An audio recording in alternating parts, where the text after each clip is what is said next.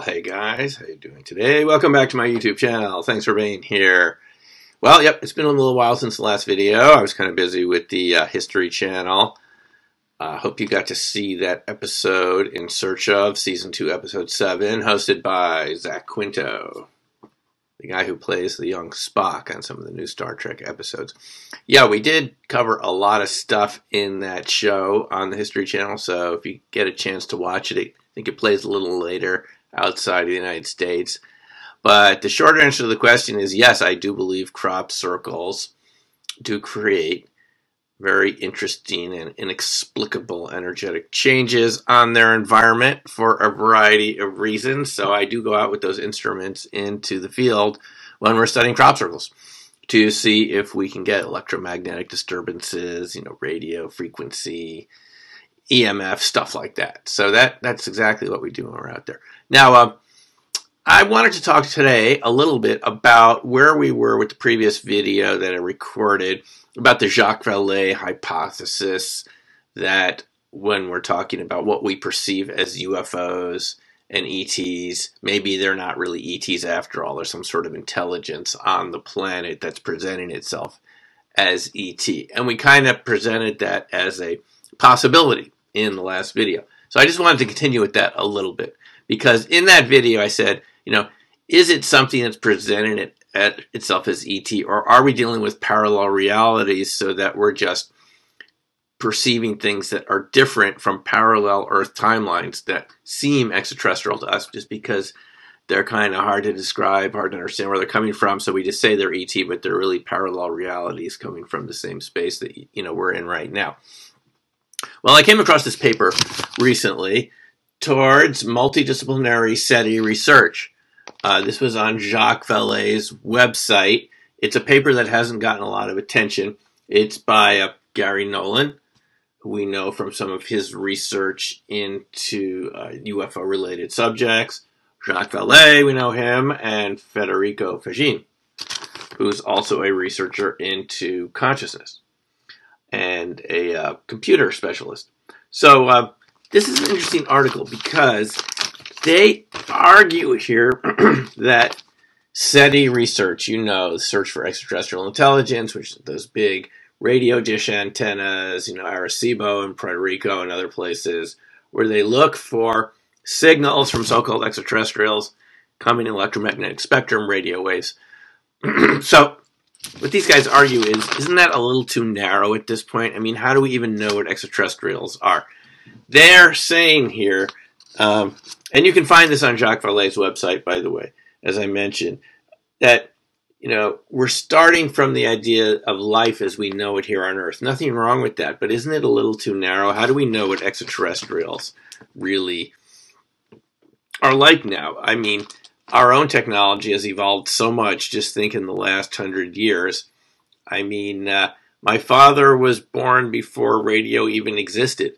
So things have changed that much. And every new technology we invent, as they point out here, has a shorter and shorter half-life.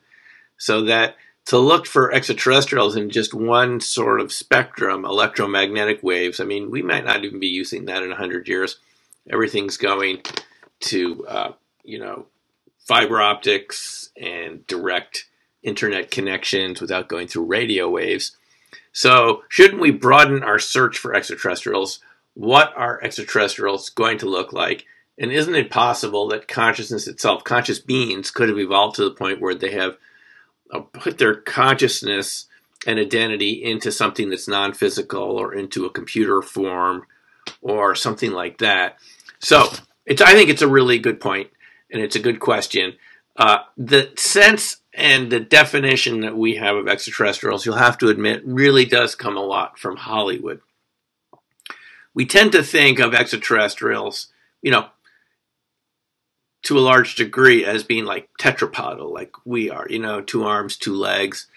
And that sort of animal that we're descended from, arrived on Earth a couple 100 million years ago. And fish have been found, with sort of fins, like 2 arms and 2 legs. And then I think it's pronounced tiktaalik. It was a type of fish that gradually came ashore and its fins became arms and legs like we have, and we're descended from Tiktaalik. So this tetrapodal idea of ETs sort of being like that, but different, maybe look more reptilian or more like Greys or Pleiadians or something, whatever. That's just one form of life. And it is true that a lot of people who have encountered apparently extraterrestrials, just think of the Pascagoula encounters of Calvin Parker and Charlie Hickson,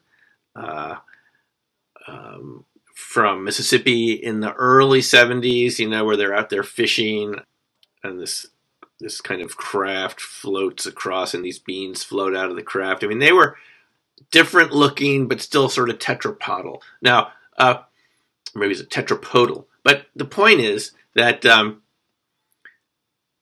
it's likely that you and I would have those sort of encounters because we tend to perceive more easily things that are like us. So it's probably easier to remember encounters with other beings that seem like semi-human, humanoid. This is a term that's often used. Some of the encounters I described in Black Swan Ghost described either very tall spacemen-like creatures, or Peter Leather, who described this creature in a skin-tight suit, like sort of human, coming out of the craft in Surrey in the 1970s in that particular account. So we do have a lot of accounts like that, but is it perhaps because we don't know what other extraterrestrial characteristics might be? And is it possible that extraterrestrials are around us right now, you and me, but we're not aware of it because it isn't taking a tetrapodal form or anything else that we normally associate with life? What would that look like? I've thought about this a lot. And it seems to me that one characteristic of extraterrestrials might just be a slightly different frequency of things that you're used to in your environment that is just a little different, but it's still so similar to reality the way we think of it that we don't notice it. And so it doesn't necessarily have to be something with a physical body that looks like us. It could be something that's just aware but different. And it could already be here now, as Buddy and I have argued on the Doc and Buddy show, Reality's Edge. It could take a fractal form. Buddy has often argued that the UFOs get smaller and smaller as they get closer to Earth and might be very miniature at this point. So all I'm saying is extraterrestrials could be right here, right now, and we might not be looking for them in the right way, or we might not know what they look like, so we wouldn't really perceive them to be extraterrestrials. It would just be things that we're used to in our ordinary reality that might seem a little bit different all of a sudden. If we looked at them, we might notice they just had other characteristics that are not typical of our objects in our ordinary reality. So something like that. So again, this is just something to think about. I'm not saying this is necessarily correct, but I think Fagin, Vallée, and Nolan have a really good point here, is extraterrestrial life could take a lot of different forms. SETI should be looking at lots of different ways to detect life, not just radio frequencies.